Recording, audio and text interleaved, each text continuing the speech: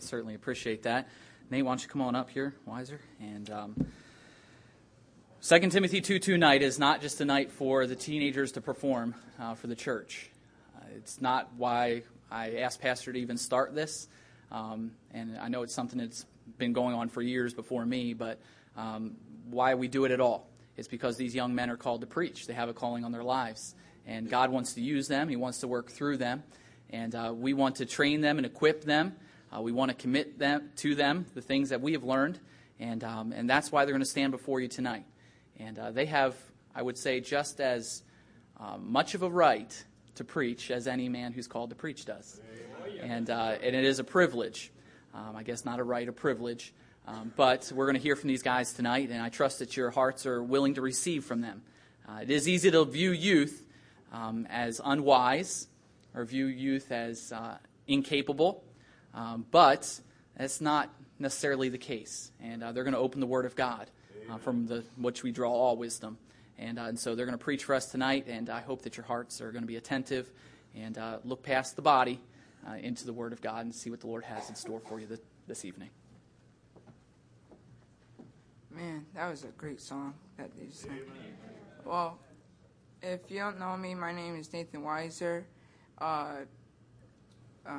If you have your Bibles, please turn to 1 Peter chapter 2, verse 21. 1 Peter chapter 2, verse 21.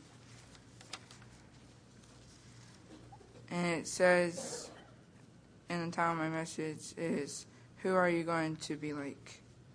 And it says in chapter 2, verse 21, For even here unto you, unto were ye called, because Christ also suffered for us, leaving us an example that we should follow in his footsteps.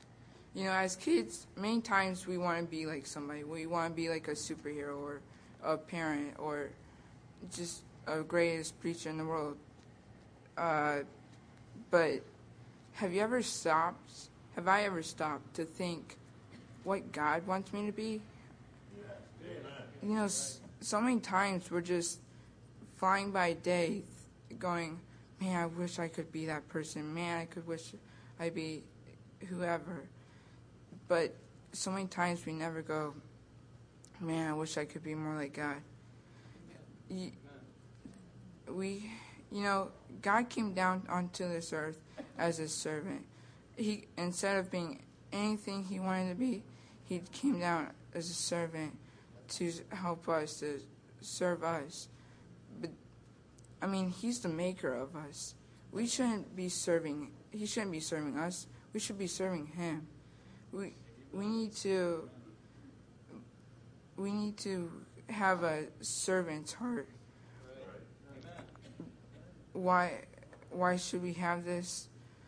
Why are we not a servant so many times? Because so many times we're selfish. I'm selfish. We're all selfish. It's in our flesh. We need to, even though we should be more like him. So I have 3 points to help us be more like God, to be more like him. My first point is get to know God. Pray, read your Bible. You want to know him, you want to be like him, you first got to know him. You have to just read in your Bible, fellowship with him. At least read your Bible 5 minutes. Pray with him 5 minutes. That's just 10 minutes out of your time of the day. And my second point is help others. You may not want to. You might think that you may not want to. You may not even like the person. I mean, I know I don't like a couple people, but but I mean, think about how many times God helped you. Did you really think that he wanted to help you after? And my final point, my third point, is be kind, love others, have compassion for others. You may not know what they're going through.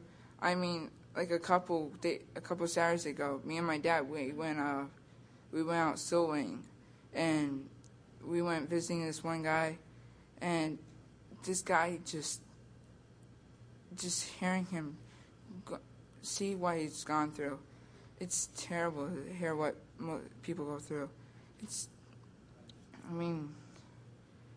Think about what you guys who you went through. Did you really think that? Remember the people that helped you and what they took you through to help you. Just like God helped us, we should help others. And my challenge is for tonight is try to be more like him. Help others. Have compassion on others. Love those who you may not want to love. But that's all. Thank you.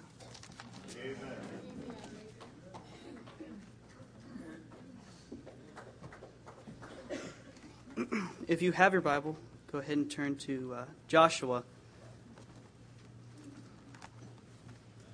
And, yeah, sure.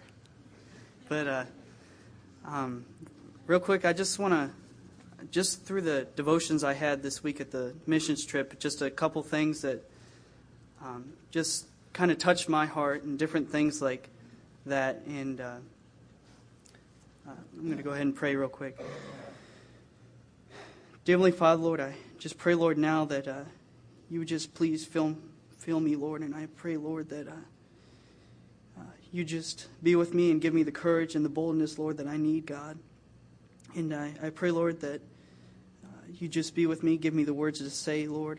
I pray, Lord, that I wouldn't say anything, Lord, that doesn't need to be said, God. And I just want to thank you for the opportunity, Lord. And I pray, Lord, that you just be with me and give me the strength that I need, Lord. And thank you for everything that you do. In Jesus' name I pray. Amen. I just want to talk a few little things that I saw in the book of Joshua of how, like, the people of Israel were so successful. And number one, I see that the people had a servant's heart. And Joshua chapter 1, verse 16 has said, "And they answered Joshua, saying, All that thou commandest us, we will do, and whithersoever thou sendest us, we will go. According as we hearkened unto Moses in all things, so we will hearken unto thee. Only the Lord thy God be with thee, as he was with Moses." We see that the people, they were willing to do whatever it took. And I believe today we're so good at saying, Lord, whatever you want us to do, God, whatever you want for our lives, but then we're not even faithful in our Bible reading. We're not even faithful in our prayer. We don't even obey his will. And then we pray, lead me to some soul. But then when he does lead you to the person that you're supposed to talk to, we don't do it. We feel ashamed in the grocery store or something like that. We need to be faithful with what he tells us to do and have a servant's heart. The people in Mexico, they did not care what anybody thought. They had that much boldness, and it was just awesome. But number two, I see that they were sanctified. God wants you and me to be clean today. He can only use us if we're clean today. And we are so loaded down in filth with the things of this world. But in order for us to be met for the Master's use, 2 Timothy 2:21.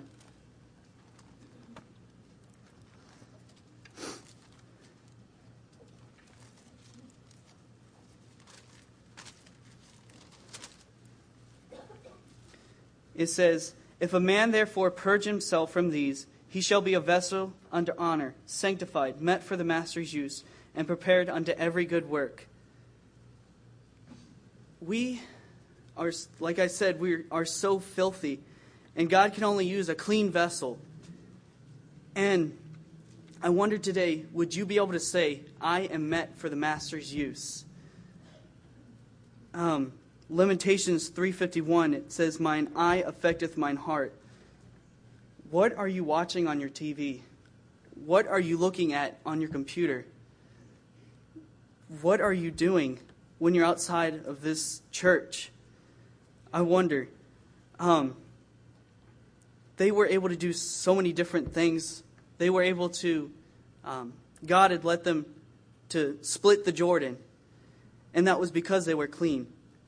The people weren't perfect, but when they had filth and sin in their life, they got rid of it. Achan had sinned, but they got rid of it. When you want a clean life, you have to go in the path. When we were driving, you kind of just observe everything. And on the highway, we'd get off exits and things like that. And it just kind of spoke to me that you have to get, if you want to live a clean life, you have to go the path to live the clean life. You can't be doing those things, going the wrong way. Thirdly, we need to be, the people were sincere. Joshua chapter 1 and verse 3.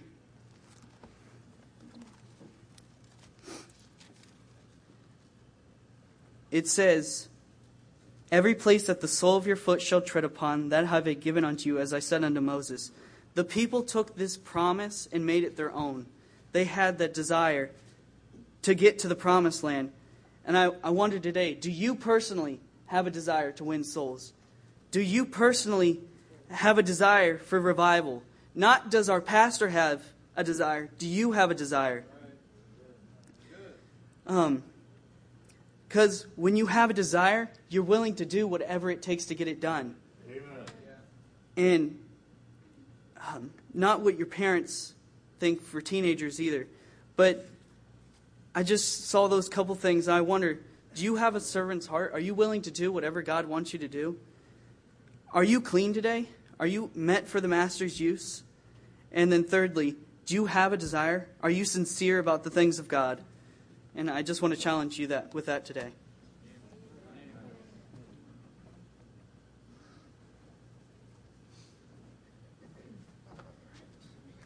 That song was awesome. It really got me. I was like down there about to cry. I was crying, actually. I didn't know what was going to happen. I didn't even know if I was going to be able to get up here. So bear with me. Whew, man, that was good. Good thing I'm not preaching about salvation tonight. If you have your Bibles tonight, would you please turn to 2 Timothy. 2 Timothy chapter 3, verse number 1. I just want to talk to you a little bit tonight about knowledge. 2 Timothy chapter 3, verse 1, it says, "This know also, that in the last days perilous times shall come. For men shall be lovers of their own selves, covetous, boasters, proud, blasphemers, disobedient to parents, unthankful, unholy, without natural affection, truce breakers, false accusers, incontent, fierce, despisers of those who are good, traitors, heady, high-minded, lovers of pleasure more than lovers of God, having a form of godliness, but denying the power thereof, for such turn away. For of this sort are they which creep into houses and lead captive silly women laden with sins, led away with divers lusts." I want to focus on this next verse, verse number 7. It says, "Ever learning and never able to come to the knowledge of the truth." In this passage, Paul is warning Timothy about some things that are about to happen. He's warning him in verse number 1. He says, "This know also, that in the last days perilous times shall come." He's saying there's danger up ahead. Perilous means danger or risk, an area of risk. By the description of the people in this passage, some of the things that it described: covetous, boasters, proud, blasphemers, disobedient to parents, unthankful, unholy, without natural affection, truce breakers, false accusers, inconsiderate, or incontent, fierce, despisers of those who are good, and some of the other ones. I've come to the conclusion that this is our church today. In this passage, I understand he's talking about the world, but I believe that our church has adopted some of these same attributes. And like I said, I believe the root of the problem is in verse number 7. Let's read it again. It says, "Ever learning and never able to come to the knowledge of the truth." Tonight I want to preach a message I've entitled, "Is It Just Knowledge?" We receive so much knowledge through preaching and teaching in other ways, but it's all about how you apply the knowledge. Many times we as Christians are just leeches. We take in knowledge, and we take in the things that we're taught, and we never do anything with them. We never apply them. We never turn them into truth. It says, "Ever learning and never able to come to the knowledge of the truth." Tonight, I want to give you 3 things that I've seen that we have the knowledge about, but we're not applying them. The first one is separation. We know that in 2 Corinthians chapter 6, verse 17, I won't turn there for sake of time. It says, "Wherefore come out from among them, and be ye separate, saith the Lord, and touch not the unclean thing, and I will receive you." We know that we are to be separate, and that we are to be holy, and that we are not to be like the world. But many times we do the opposite of that. We don't apply the knowledge that we are to be separate, and we are to be not like the world. Many times you can't even tell the church from the world anymore. You can't tell a Christian from a sinner. We got so many undercover Christians, you can't even tell who's saved and who's not. Separation from the world is one of those things that will make or break your Christian life, honestly. If you cannot be separated, then you cannot be a successful soul winner. You cannot be a successful Christian, period. Secondly, I'd like to say we have soul winning. We have the knowledge. We know that according to Matthew chapter 5 and verse 13, that we are the salt of the world. And that without us, they have no hope. And that in Ezekiel chapter number 3 and verse 18, it says that if we do not reach them, that blood is on our hands. It's our fault. And many times I think about that, and I don't really apply it. I know that it's there. I know that it says it in the Bible. I know exactly where it's at. I know exactly what it means. But if you were to look at me, you'd be like, you would think that I didn't even know that. Many times we do the same thing with hell. We know that there's a hell. We have the knowledge that there's a hell. But many times we don't act like it.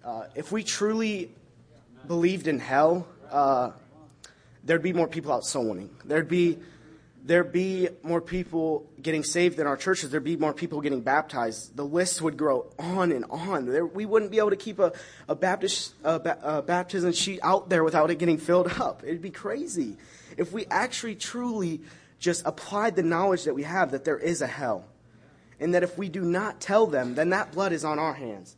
How sad would it be if we got to heaven and as they're casting the people in hell, we see one of our friends and he looks at us and he says, "Why didn't you tell me? You knew, you had all this knowledge, you kept it from me. Why didn't you tell me?" That'd be sad, and all we could think is that, that blood is on our hands. For the rest of eternity, we'll be thinking that, why didn't we tell them? They'll be in hell thinking, why didn't they tell me? They could have, they had the knowledge. Not only separation and not only soul winning, but lastly, salvation. Are you saved today? Maybe you know the entire plan of salvation. Maybe you could even witness to me if you had to. That's not what I'm asking. I'm not asking that. I'm asking, are you saved? Is there a personal time in your life where you can remember that where you got saved? This wasn't even in my notes, but, as that storm was going on, I remember as a kid, I got saved young, or at least I thought I did. But I can remember as storms would come, I'd get so scared that the rapture was going to happen. I'd be so scared. I'd sleep on the floor right next to my parents to make sure that they wouldn't get raptured off. I would always do that. And I would walk past their door like, oh, they're still there. We're good. It was crazy. And I dealt with that all the way up until I was 14. 2 years ago, I got saved. And I had the knowledge. I knew that I could get saved, but I just never made it personal in my own life. Are you saved tonight? Has there been a personal time in your life where you got saved? How tragic would it be that if we went through our entire life with the gift sitting on our hand? We have the knowledge. We know what it says. We know that we can be saved, but we never open it up and we never receive it. That would be so sad if you got to heaven. And I'm not trying to make anybody doubt their salvation or anything. That's not what I'm trying to do. I'm just trying to examine your life. Are you saved? Like Pastor was talking about this morning, are we ready to meet him? Are we really? Are we separated? Are we soul winning? Are we even saved? Let's get real, honestly. Separation will help us be better soul winners. And if we're not saved, we won't be successful soul winners. But let's not be like these people in this passage here who are ever learning. We receive all this knowledge, but we don't apply it. That's all I got.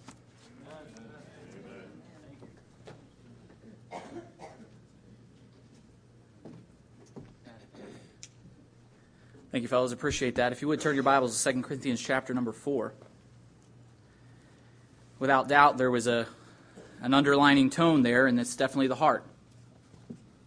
Every single one of their messages. The Bible's very clear that out of the abundance of the heart the mouth speaketh. But we're deceptive, aren't we? The heart is deceitful, desperately wicked. Who can know it? And we trick ourselves about the Christianity we live, or the Christianity we pretend to live. We can put on a show, and we can look really good. Really, really good. like Nate, I recall as a child being scared to accept Jesus Christ as my Savior as a child because I did not want to walk down to the altar and make a public profession of faith. 6 years old. Those thoughts were racing through my mind. You don't think those thoughts just simply grow as you get older? They don't go away, they get stronger. And our pride is so strong that it hinders us. In 2 Corinthians chapter 4, Paul's talking about his earthly ministry. He's talking about his need to spread the gospel and why he's so passionate about it. In verse number 8, he describes how he feels. We're troubled on every side, him and the disciples. We are troubled on every side, yet not distressed. We are perplexed, but not in despair. He's looking around him. He's saying, hey, we've been given the ministry of the gospel. Jesus Christ left us with a job, and we're going to accomplish it as best we can. And we preach not unto you our own gospel, but we preach Christ crucified. He said, we go about, and the next verse, he says, we're persecuted but not forsaken. We're cast down but not destroyed, always bearing about in the body the dying of the Lord Jesus, that the life also of Jesus might be made manifest in our body. Paul's talking about the realness of his Christianity. He's talking about how it comes from his heart and his desire to see the love of Christ spread. Look at me in verse number 13. He quotes the psalmist. He says, we having the same spirit of faith, according as it is written in Psalms chapter 116, I believed and therefore have I spoken. He said, we also believe and therefore speak. I shared with the young people while we were away a story and a video I saw once of Penn and Teller. And I don't think I've shared that with the church before, but Penn and Teller are magicians, pretty famous magicians. You may have heard the name before. And Penn's a pretty tall guy, and Teller's this little shorter guy, doesn't talk much, and they're an awkward duo, but they are very successful in the magic world. And they have shows all over the world. And Penn was giving a testimony or sharing a video. He just did one of those little selfie videos, and it got shared around on Facebook, and I think that's where I saw it. Penn is an atheist, very dogmatic atheist, as a matter of fact. It wants nothing to do with God, doesn't believe it's real. And he said at one point in his life he was, after a show, giving some signatures and signing different gift items. And there was a long line of people waiting to get to him, to get the signature. And after a bit of time, a man came up in line and said, Penn, I really enjoyed and followed you guys for years, really enjoy the talent that you have and how you put on these magic shows. And he asked him for a signature, and he said, you know what? I really feel like I know you. I've been so in tune with your career. He said, but the Lord convicted me, and I know you don't believe in him, but he went into sharing the gospel with Penn. And Penn sat there and listened to it and thanked him for it, and later on was posting this video in which he said in the video, you know what, at first I was just irritated that this man would stand in line and take up everyone else's time talking about what he believed in. And he said that, if I can remember accurately, then it really hit me. This man believed what he was saying. He waited in line, not just for the signature, but because he really believed what he was saying. And his almost exact phrase was this. He said he didn't want me to go to hell, so he shared the gospel with me. He said, how much would you have to hate somebody if you really believed in hell not to tell them? How much would you have to hate them? And he said, this man obviously cared for me in some way that he would stand in line. And what he was implying is if you really believed something so adamantly as you would say you believed it, you would speak about it. It would come out of your mouth. And he's saying by not speaking of it, you're really demonstrating hate for those around you, showing how much you could care less for them. And it was quite a convicting video from an atheist to say that, and I wish he would have gotten saved. He didn't, but he was just making a point. If you believe in something, talk about it. And I think the point is well taken in the messages we've heard tonight. Whether we need more of a servant's heart, whether we need to clean up our heart, whether we need to be more separated from our heart. And really that's where separation begins, in the heart. You can put on the skirts, ladies, and you can put on the clean-cut haircut and the shirt and the tie, and you can come to church, and you can come soul winning. All those things are great outward appearances of Christianity, but the heart really needs to be in tune. And Paul said here, we having the same spirit of faith, according as it is written, I believed and therefore have I spoken. We also believe and therefore speak. What's in the heart? You know what's in the heart by what comes out of the heart. That's the bottom line. What comes out of the heart in private, what comes out of the heart through action, what comes out of the heart through words. What is in our hearts? And these gentlemen brought some tremendous truths tonight. And they're spot on. And you may say, well, their application wasn't perfect here or this point. The truths were there. And they're right on. And whatever one said it, there's a lot more world in the church than there ought to be. There's a lot more facade Christianity than there ought to be. And we need to get some of that stuff in check. We're on the verge of, well, I hesitate to say we're on the verge of something great, but we're in line for the Lord to really use this ministry and this church. To say we're on the verge of it is the chance that it won't happen. We serve an amazing God, and it's going to happen. Yes, amen. And I believe, I know at least the pastor, I know his heart. I know that he would stand and make it happen through the Lord's strength if it was only him. But there's got to be a church, too. And it's got to come from our heart. The shell of a building is not going to reach the city. It's not going to influence the kingdom of heaven. It's going to be the folks that fill the seats, teach in the Sunday school classes, stand greeting at a door, clean the bathrooms, keep the thing going forward, continue to be faithful in our giving. That's what's going to make the difference. And those things will fall out and fall off so quickly if it's not coming from our hearts. That's where temporary explosions of excitement come from. It's often the case in why camp decisions and conference decisions and mission trip decisions don't last, because they're not made from the heart.